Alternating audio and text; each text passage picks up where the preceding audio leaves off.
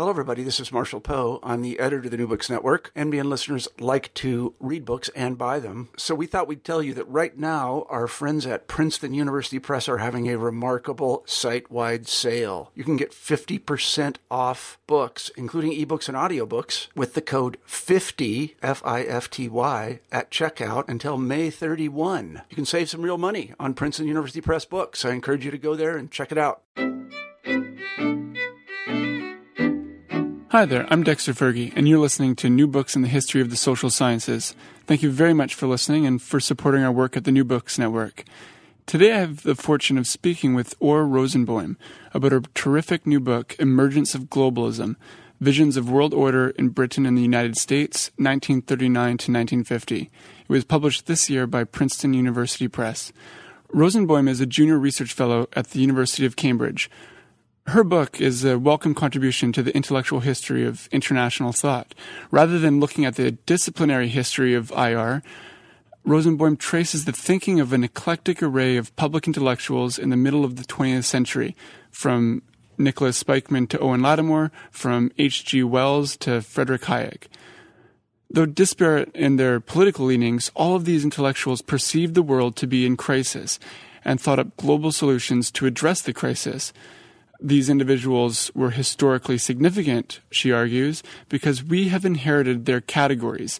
In other words, we see the world through their concepts. My background is in both IR and history, so the book really spoke to me, but it would also be of great interest to anyone studying international history, intellectual history, political science, and really anyone wanting to critically reflect on the language we use in our discussions of global politics. I hope you enjoy the interview as much as I did. I'm here with Orr Rosenboim to discuss her new book, The Emergence of Globalism, Visions of World Order in Britain and the United States, 1939 to 1950. Welcome to the show, Orr, and the book was a real pleasure to read. Thank you. I'm very happy to be here. Thanks for the invite. Absolutely. To start off the show, can you tell listeners what brought you to history, and specifically to intellectual history? Yes, so this has been a long trip for me that started in Bologna in Italy, where I did my undergrads. It was a course in contemporary history, which focused on the 20th century. And I was really gripped by the course in the history of political thought by the Italian philosopher Carlo Galli. And he introduced me to that field. And then I started off thinking about cosmopolitanism. It was back in 2009, so just before the crisis of migrants became important in Italy. But the themes that concerned me were already related to these topics. Then I moved to Oxford and started working on the history of empire and started thinking more concretely about how in the 20th century ideas about cosmopolitanism and imperialism were interconnected. And I worked a lot on the interwar period, which in British history provides a fertile ground for thinking about internationalism and the, let's say, decline of the British Empire. So this was the intellectual trajectory that brought me eventually to the book project that started off as my PhD thesis. So I was really interested in intellectual history because it seemed to me that in contemporary political discourse, we use a lot of categories, but we're not necessarily aware of their full meaning. And so I think intellectual historians can help us understand the genealogy of the terms that we use so frequently. Excellent. Thank you for that. To begin, the book is an intellectual history of globalism. It sets out to tell the story of how several American, British, and émigré scholars from 1939 to 1950 experienced a crisis in the world order and obsessed with theorizing and pursuing alternatives. Globalism did not, as you write, did not signify the abandonment of all other constituent elements of politics. States, empires, federations, non-state communities, and supranational organizations were reimagined and redefined, but not necessarily abolished, before they could acquire a new place in the modern global world. So you write that one objective of the book is to outline the competing meanings of the global as a political space in mid-century thought. for the people that you follow, the global political space was both geographic and conceptual. So can you just tell listeners a little bit about what you envisioned when you were writing this book? And also, what was the process, because this was originally a PhD thesis, what was the process of turning it into a book like? Yes. So first of all, my project started in the archives. So I looked at thinkers who during the 1940s were thinking about world order. And what I discovered was that many of them referred to the global space of politics, if you want, or the world as a whole as a united kind of planetary space as the relevant measurement of politics after the war. And so a lot of them were thinking about how to adapt politics to this new conception that defined life in the 1940s for them. So they were thinking a lot about interconnectedness, about technology, about communication, and all of these factors created for them this condition of the global and the rise of the global space. And so, as you said, I was interested in understanding the relations between this geographical conception of the globe and its political and conceptual implications. And what I discovered is that in the 40s, there was this rising concern with trying to provide a political response to this condition of the global, to this condition of globalism that today maybe some of us would call globalization. But what was important for them was really finding the political response to that. So it wasn't really just an economic or technological phenomenon. And so this was really the initial concern or interest that I had. I was curious to see the political responses that they found to this perception of globalism that was so important for them. And it resonated in a sense with concerns that I felt we have in our world today. However, we often talk about globalism and globalization in financial or economic or technological sense and not really in a political sense. And then afterwards, this became my PhD thesis, which focused around a series of conversations that these intellectuals had between them about different aspects of this global political condition.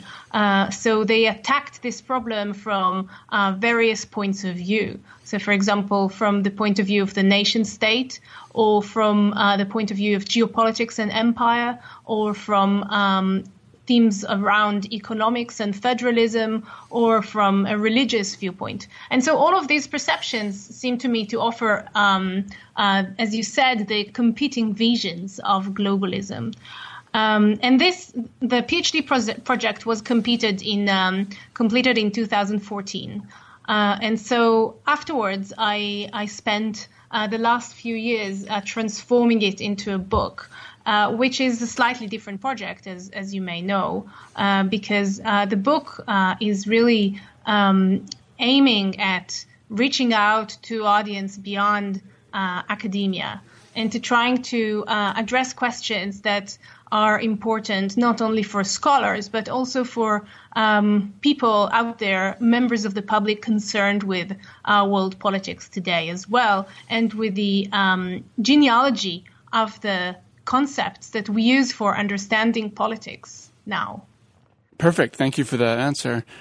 So your book offers a really interesting periodization. So you tell the story of these conversations about globalism that take place between 1939 and 1950, and you don't break up the narrative that much between the Second World War and the beginning of the Cold War, or the dropping of the first atomic bomb. So can you say something a little bit about your timeline and specifically why did globalism emerge in this period? Yes, so I decided to present the decade of the 40s as a coherent, or at least a period that was characterized by a certain mode of thinking. And I don't really use 45 as a decisive breaking point because a lot of the thinkers that I looked at considered the dropping of the atomic bomb as an enhancement of their previous ideas rather than a decisive turning point. So for them, the atomic bomb just rendered their previous concern more urgent. But it didn't necessarily create a whole new set of ideas that had to be addressed. And so I think that by presenting the decade as a longer period in which ideas evolved and developed makes more sense of the way that ideas about world order were really shaped in the 40s. Because we need to remember that from 1940, Americans were already concerned with planning the recovery of Europe, planning world order, and redefining the U.S. place in it. So these things were not really post-war matters. These were concerns that were already relevant for the Americans and also for the British during the war. And so the wartime was already a period of very intense theorizing and thinking about what would happen after the war. And as for the end of this period, today, when we look backwards, it's easy to see that really soon after the end of the war, the origins of the Cold War started to appear, and many hopes that were perhaps for collaboration between the U.S. and Russia were not given any concrete historical realization. However, when people lived the 40s, they didn't necessarily see that. Some of them, very few of them, actually foresaw the Cold War as it happened, and one of them is Raymond Aron. But many of the others were, in a way, taken by the Cold War by surprise. So it was not for them an inevitable outcome of the decade. And so I really put the end of that story of the window of opportunity of the globalism as a way of thinking about world affairs in 1950, because it was the Korean War that for many signified the end of that opportunity to change. So some of them also saw, for example, the 1947 coup in Czechoslovakia as a decisive moment, but these things were a bit more flexible. And so I think that by thinking about the 40s as a long decade in which the Second World War was just one major event, but it did not necessarily condition all of the theorizing that happened, makes more sense of what really was going on then. Perfect. Can you say a little bit more about why the Korean War signified a closing of alternatives to the Cold War?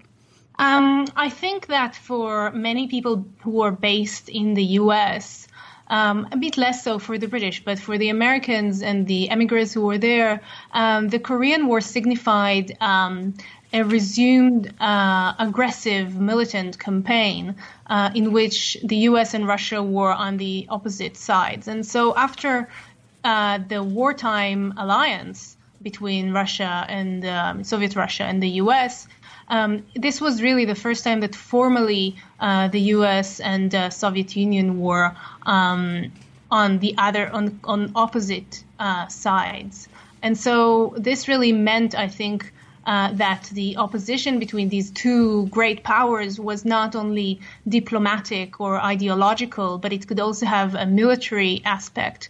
And in that sense, this brought an end to any thoughts about political cooperation between them in the context of globalist plannings of world order. So I think this was the concreteness of violence really brought an end to these ideas. Okay, so we'll dive into the book now, and the book's chapters are extremely rich and filled with many really interesting points and sub-arguments. So I'm not certain we'll cover absolutely everything, but we'll give it a go.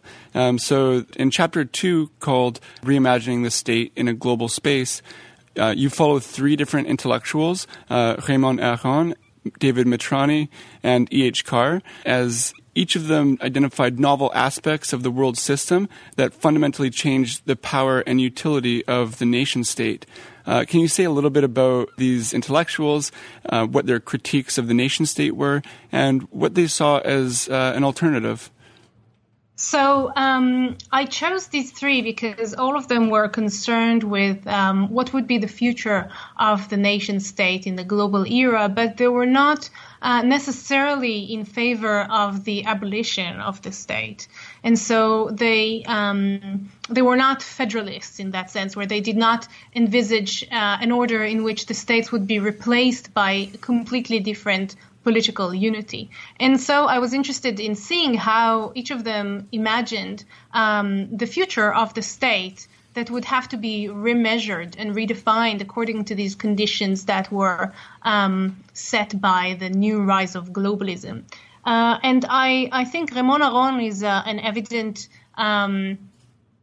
he's a great example of thinking about the state and having serious doubts about what kind of future France could have beyond its own borders. Because one of the main ideas that Aron developed in his stay in London during the war, because he had to leave France after the armistice, he developed this understanding that France could not really think of its future as a nation state without considering the global implications of its political existence. And so he developed various strategies for addressing this problem. And in this sense, he's a bit difficult to pin down, because at a certain point he thought that France should reinforce its European connections. On another set of articles, he advocated for closer Atlantic connections with the United States. In a different angle, he thought that France should be closer to Germany, rather than to all of Europe. And so there are these various attempts to think about France. But what really matters for me is the use he makes of the idea of political myth. And so he tries to create this bridge between the nation state and the global sphere of politics, using the idea of the myth as a way to educate and to share with people the political obligations that they have in the state. And so he suggested that similarly as France imagined itself as created a myth of a nation state, it should create a similar myth to imagine itself within a European community. And this myth is like political storytelling. It's the way that France is presented to its citizens and to the world as a whole. And I think this is really interesting nowadays also, when we see states trying to present themselves to the world as a certain, not really as through an ideology, but through a certain conception of what the state is standing for. What are the real values that are trying to be advanced in that system?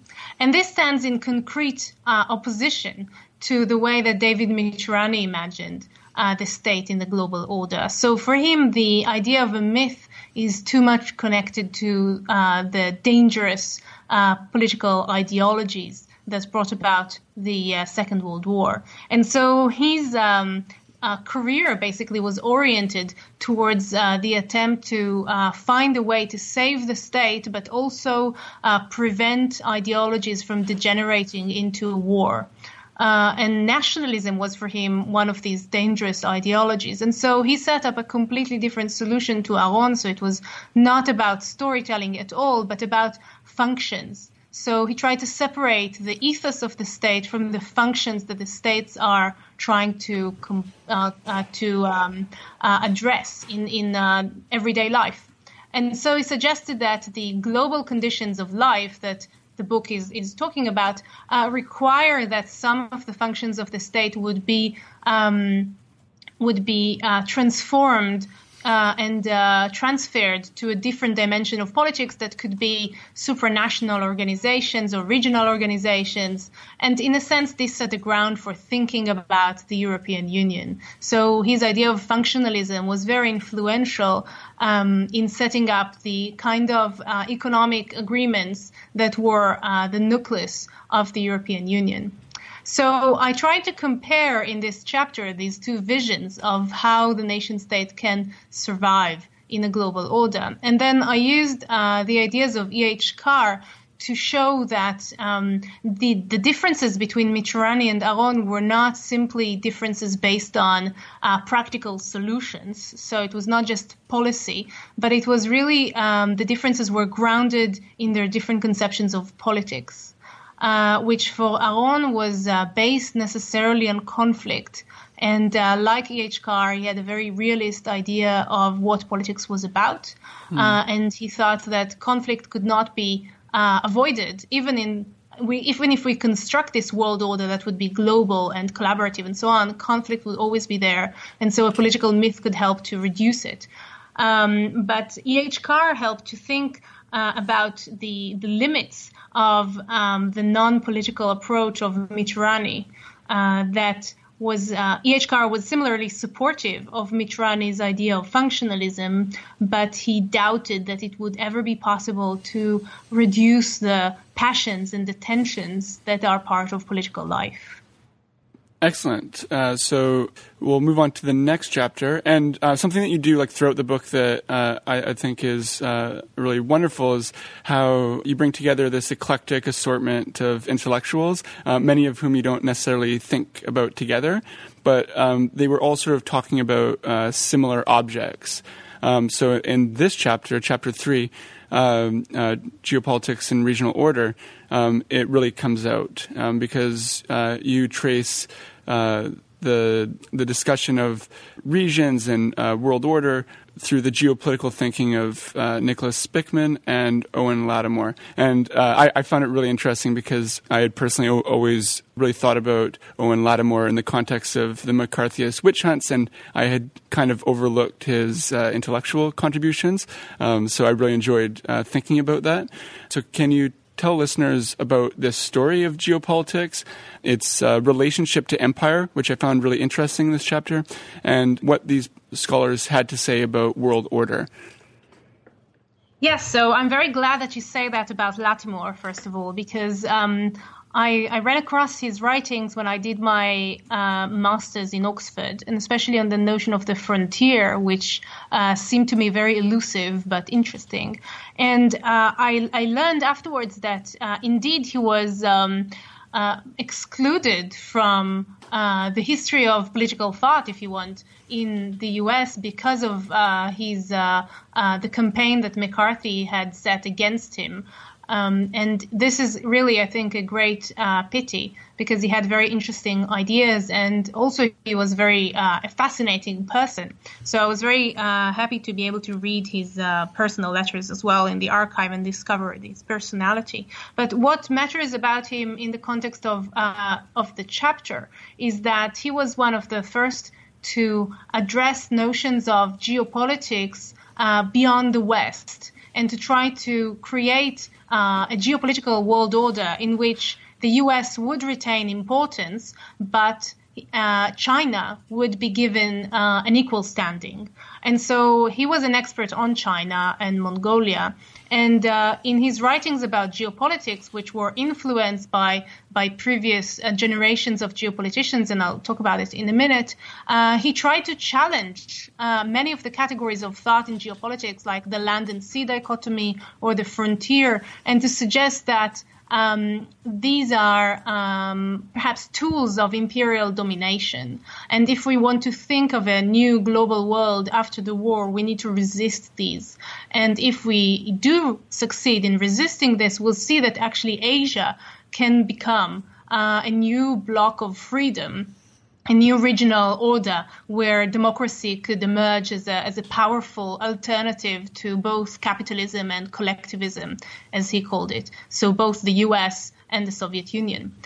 So I was interested in seeing, today we're very accustomed to people foreseeing the rise of China as a rising power and a global democracy and so on. I mean, democracy perhaps up to a certain point. But I was interested in seeing why in the 1940s he thought this would be the case. And then I had to really position his thought within the context of geopolitics in the United States at the time to understand why Lattimore was making these arguments. And in the US, geopolitics was not necessarily a major field, because many of the people who were concerned with these themes, with the relations between geography and politics, were afraid of being associated with the German Geopolitik, the kind of expansionist ideology that helped the Nazi regime to justify its military aggressiveness. And so in the US, you have these various scholars like Isaiah Bauman and others as well, who were like Nicholas Spykman, who were trying to provide geopolitical analysis without necessarily defining it as geopolitics. And so they have created, Isaiah Bauman created around him a group of scholars like Hans Weigert and Stephenson, who were producing really groundbreaking geopolitical studies. And in that context, Spykman emerged as this kind of great strategist who were trying to imagine the future of the world in geopolitical terms. And he imagined this tripolar order in which the United States would be one power pole, Soviet Russia another, and Britain, the British Empire, would be the third power pole. And this contrasted really nicely with what Owen Lattimore proposed. So for him, the world would also be a tripolar system, but it would be based on the United States, Soviet Russia, and China. So no longer Europe. He turns away from Europe and focuses on Asia as this new region of democracy that for him could transform the world. And so for me, this contrast was very interesting because it was not only about who would be the third power pole, but it was also about what kind of role the United States could play in that transformation. So because for Spykman, the idea that the tripolar order would be important in the post-World War depended on the permanence of empire. For him, the British Empire and the United States, which would be a new kind of empire, could only resist the USSR and its rise to global dominance. So there was an attempt here to stop the power of evil, if you want. While for Lattimore, geopolitics was all about liberation. So for him, the rise of Asia would mean the end of empire and the rise of a new kind of democracy that would be defined in grassroots terms. And so for me, this was interesting because it showed that geopolitics was a multifaceted discipline in the United States in the 40s. A lot of it was lost afterwards because after the 40s, the study of international relations in the U.S. turned away from geopolitics towards other concerns. And perhaps also in the Cold War, these ideas were no longer appealing to scholars in the U.S. who had other concerns. And so it seems to me that the 40s really distill this moment when geopolitics was important for explaining the relations between the global and the local level of politics. Excellent. The next two chapters I found really also interesting. I mean, I found the whole book interesting, but the next two chapters I found really interesting, particularly as an Americanist, largely ignorant of the Federal Union. So it was wonderful to learn about it and also see all these really interesting intellectuals really thinking about the world and the world order. So you write that So the Federal Union is this British organization that really tries to promote this global democratic federalism. And you write that it begins as a way to preserve the imperial order, but then it eventually morphs into a tool of socioeconomic reform.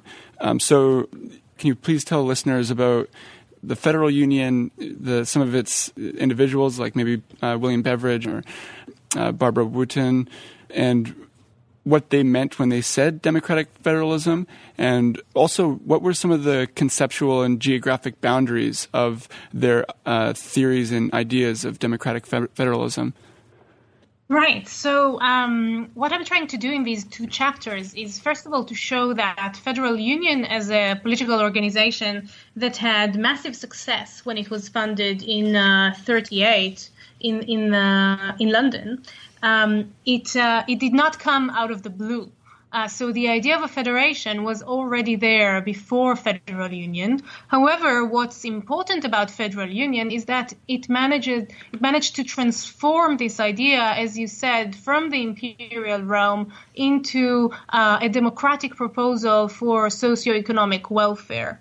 And how did that come about? So essentially, this organization was funded in 38 when three Oxbridge graduates sat in a pub in London, as the legend goes, and they thought that soon war would take over Europe, and so something must be done to prevent that. And the solution was for them the union of Britain and any other democratic state that would like to join that federation to resist the threat of war that came from Germany. And so it started off as this call for unity. But this is the less interesting aspect, in my view, because what I was interested in is to understand what kind of federation these people were calling for and what kind of political ideas were standing behind that.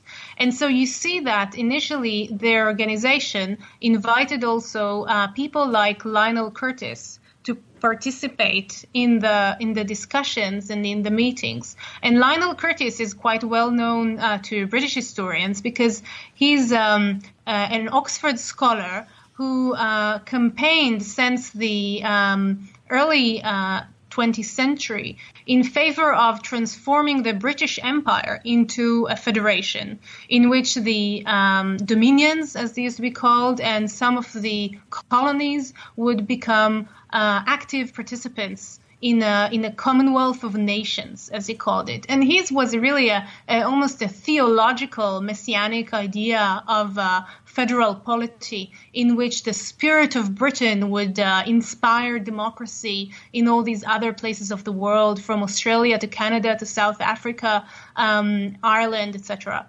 And so this was his idea that, was not really given any practical policy-making aspect, but it did gain a lot of support in certain circles. And Lionel Curtis was also one of the founders of the Chatham House, which is an important international relations think tank in London that provided a lot of policy guidance and still does.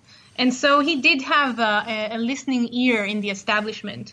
However, as it happened, and as I try to show in these two chapters, his ideas were not really well received in Federal Union because they seemed antiquated. They seemed a relic of the past, and Federal Union did not really want to perpetuate empire. Actually, in many of their publications, they were talking against empire, against the legacy of colonialism, and in favor of creating a system where colonies could participate actively as equal members rather than as lower or less important parts of the federation. And so I think what really matters was that Federal Union managed to attract a group of economists who were really at the cutting edge of research in economics in London at the time. And this included William Beveridge from the LSE, who then moved to Oxford, Lionel Robbins, Barbara Wootton, who was one of the first women economists, and then she moved to sociology, but she's a groundbreaking women thinker in Britain at the time, and Friedrich Hayek, who soon afterwards moved to Chicago and became famous. But back in the day in the LSE, he was not really well known. So this was before he published The Road to Serfdom as well. And so the discussions in Federal Union revolved around what kind of federal democracy they should offer. And what's interesting for me is that the debate between Wootton and Hayek revolved around the idea of planning and welfare, and what kind of political and economic principles could provide the best solution for a prosperous federation. And so they thought that both of them agreed that a federation would provide better conditions to achieve wealth, to achieve growth, to improve the living conditions of people beyond the boundaries of the nation state. However, they had completely different ideas of how this should be done. And there were intense discussions about that in Federal Union. And so succinctly, Hayek thought that the federation would help to reduce the power of the state and to create a minimalist political organization where individuals would be free to pursue their own ambitions, economic ambitions in the free market. And so federation was useful for breaking the borders of the nation states and creating a free space where people and goods could circulate without limits. And so he was obviously against protectionism and against planning. Although he agreed that a degree of social planning could be implemented on a local level by a community. So, for example, in a little village, they could decide that they would have free housing if they wanted to. So that was not to be excluded in his view. Later on, he criticized even this kind of planning. Barbara Wootton, on the other hand, had a much more expansive idea of what the federation should do. So for her, a federation was useful because it created a larger geopolitical space for planning. She thought that by pulling together resources and manpower and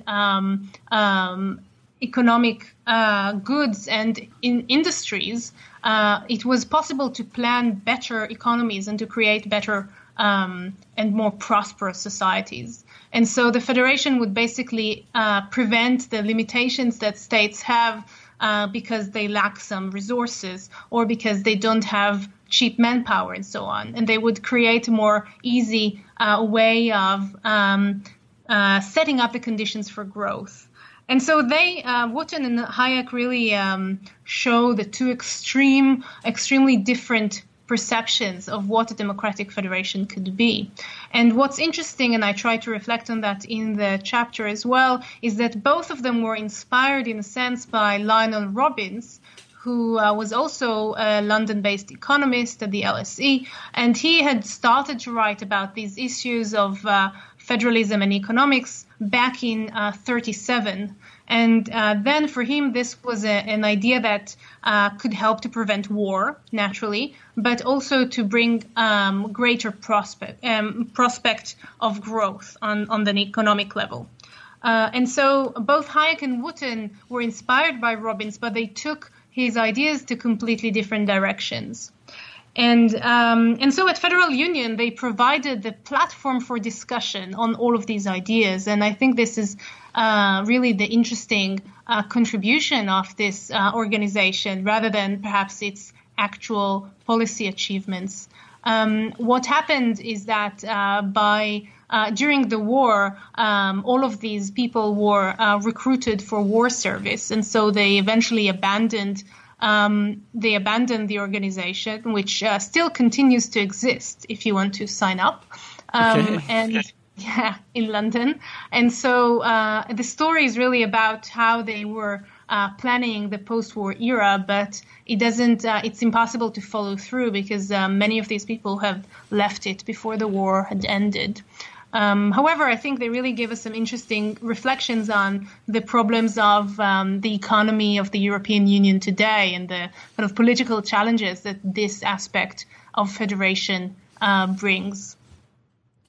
Okay, perfect. Yeah, so I mean, I really hope the current iteration of the Federal Union isn't trying to preserve empire, but it's nice to know that they're still around.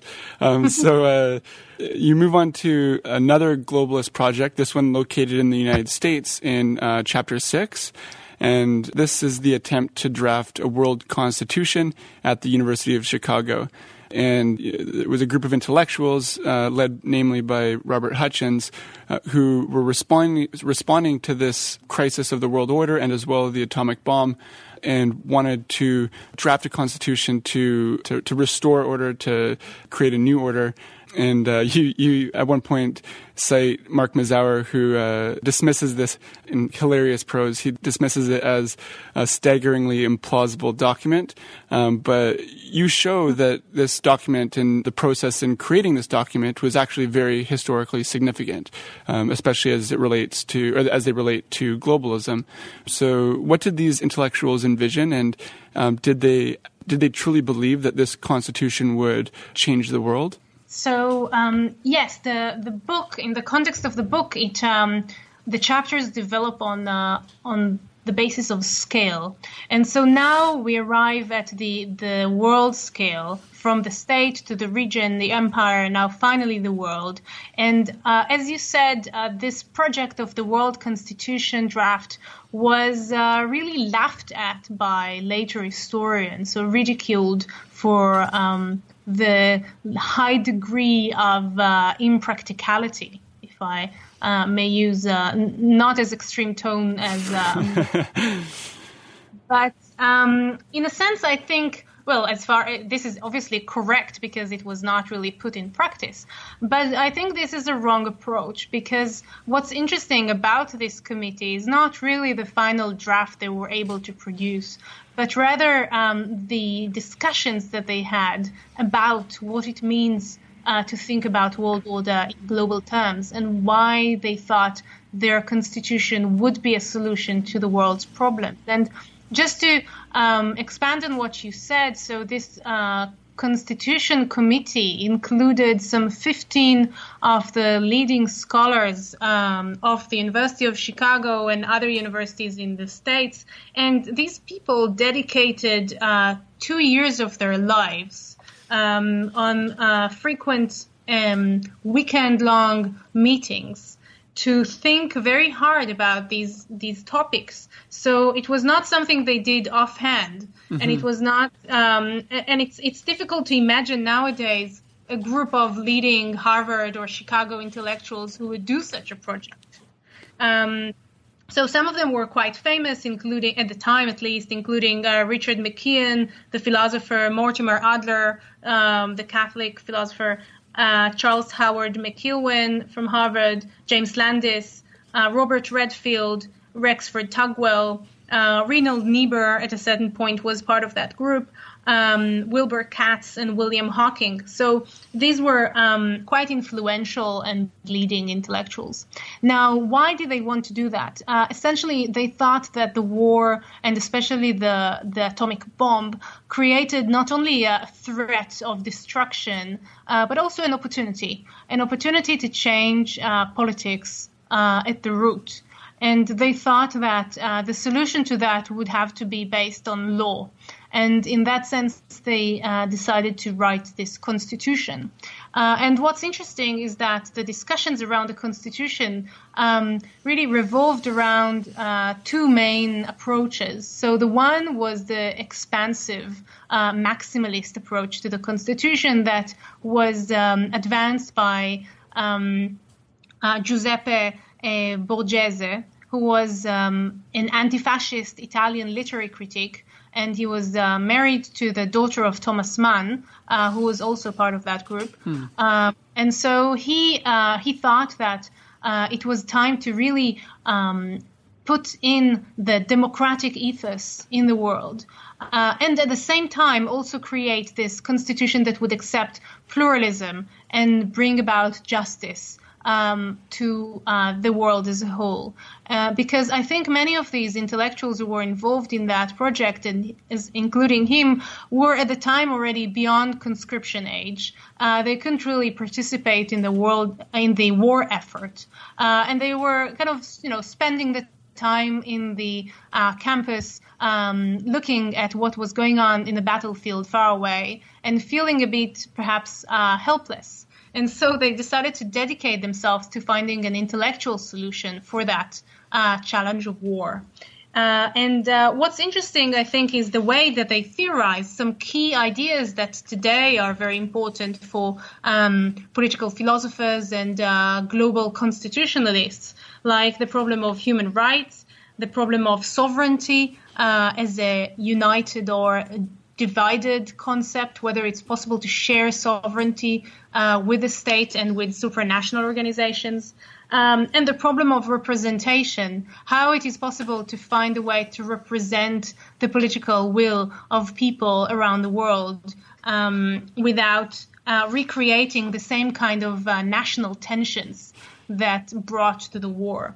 And so they really created a vast documentation that can be found today in the University of Chicago on the problems that arise from these issues. And what's new here as well is a degree of concern with the non-Western world. So unlike the previous chapters here, there is really an awareness of their own bias as Westerners and a need to address the will and the, let's say, original and independent political hopes of the non-Western world after the war. And so many of them thought that it would be good to include in that project also non-Western representatives.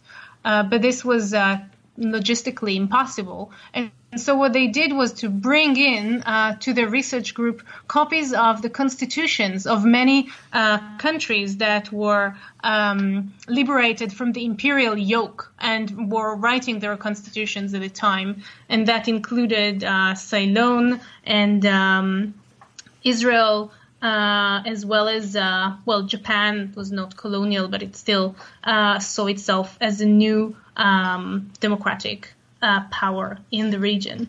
And so they were trying to learn from other people's experience as well.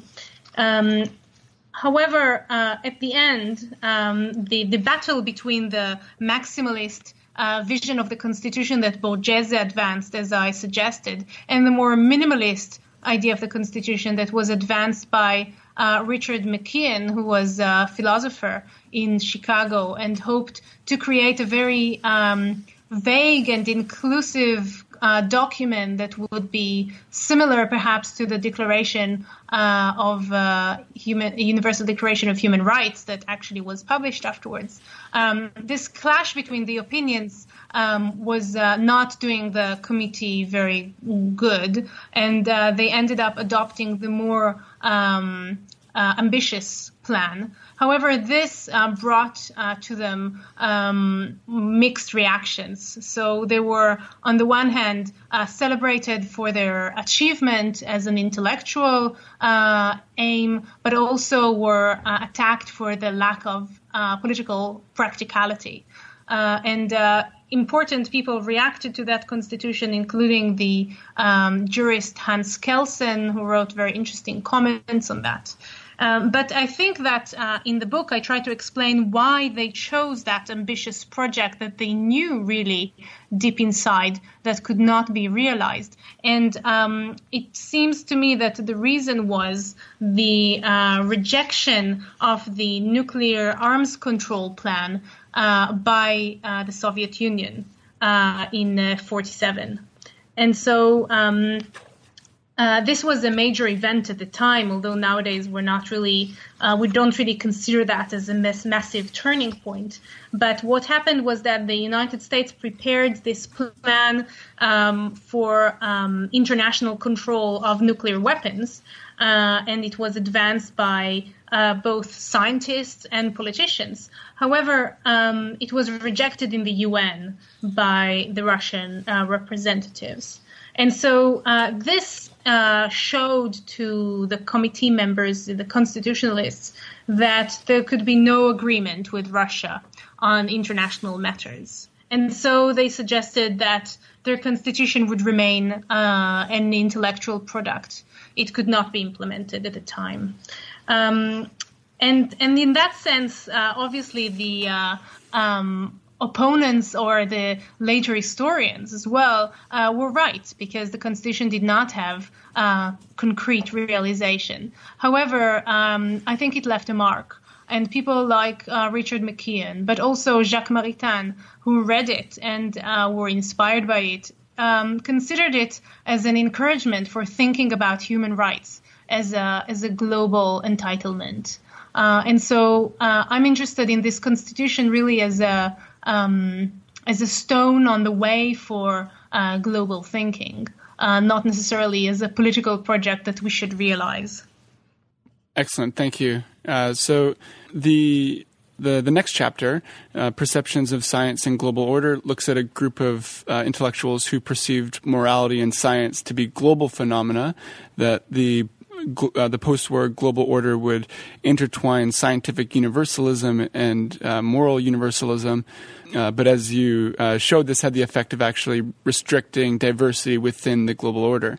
So we'll unfortunately have to take this chapter and the next chapter a little bit more briefly so that we have time to chat about the conclusion. So what in this chapter, chapter 7, did you find most interesting and would like to share with the listeners? So in this chapter, I was surprised really to see how these thinkers who are so concerned with the problems of science, especially in light of the importance they gave to liberty, how easily they reverted to ideas like faith and belief.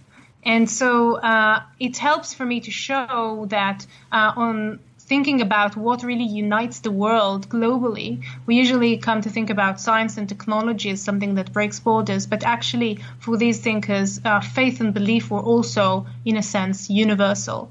And so if we challenge this idea that faith and belief are universal and actually ground them in a Western experience, then perhaps similar ideas can be said about science.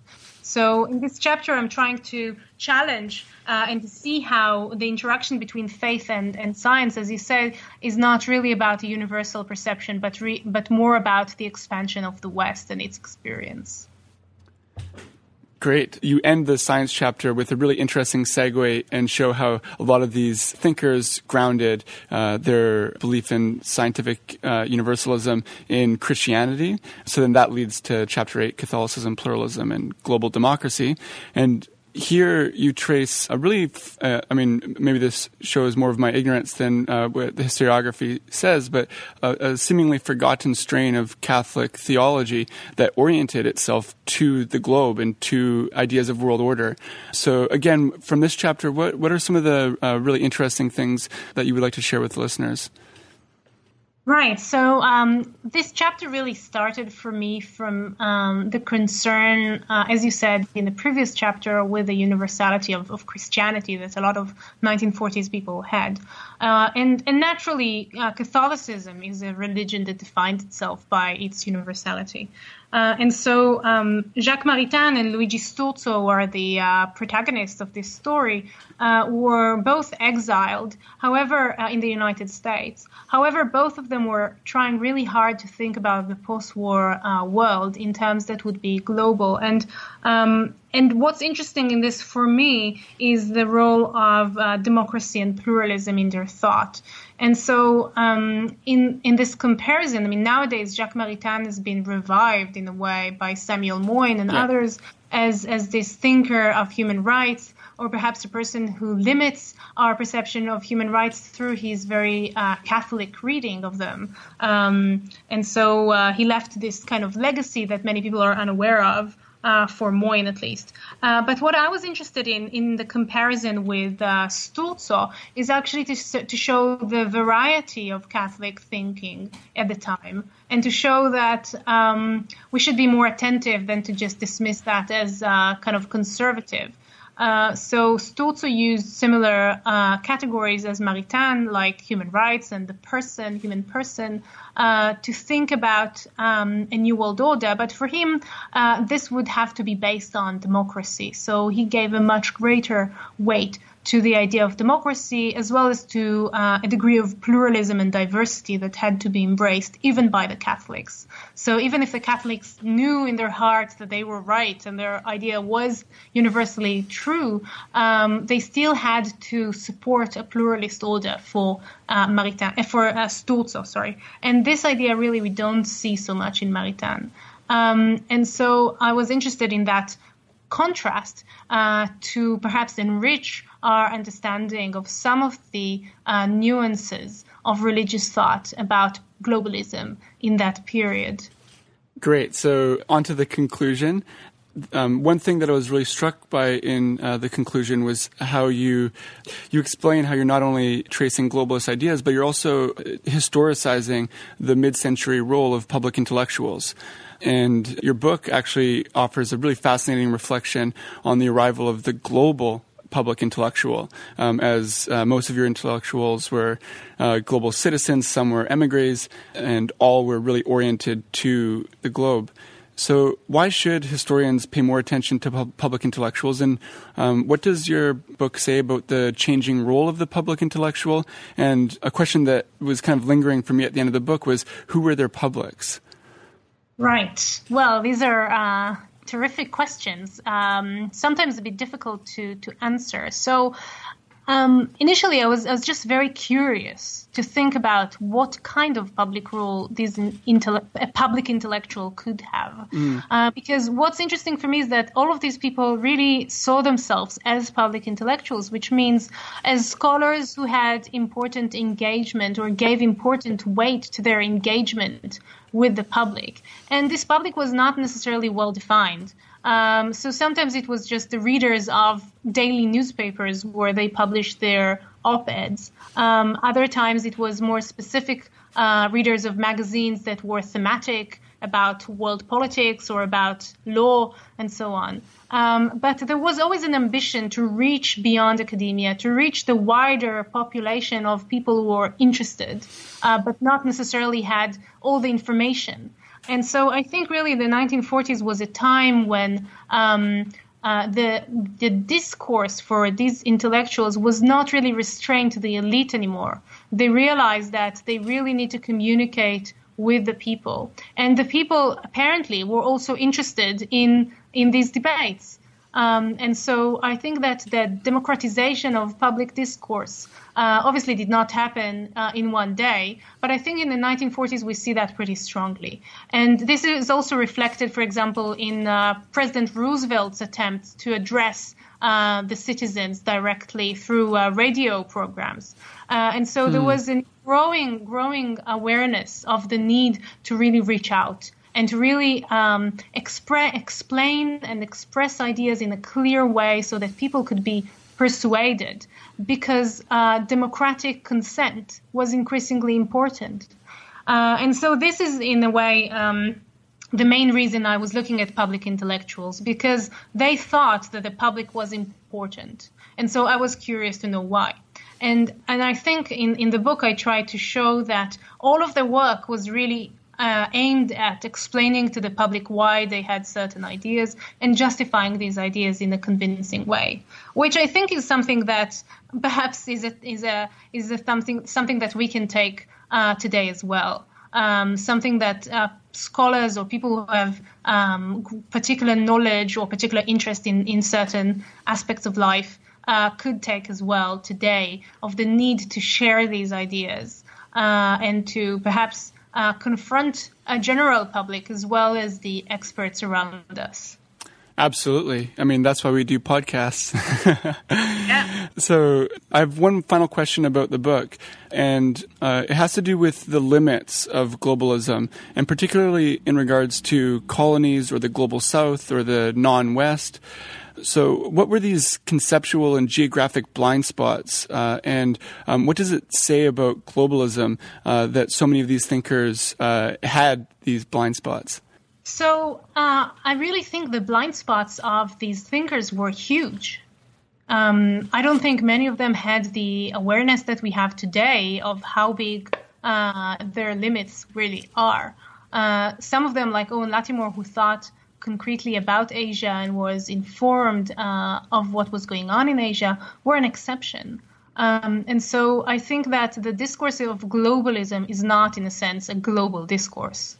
It's a Western discourse, and I'd be curious to know more about whether and how people in other parts of the world thought about world order at that time.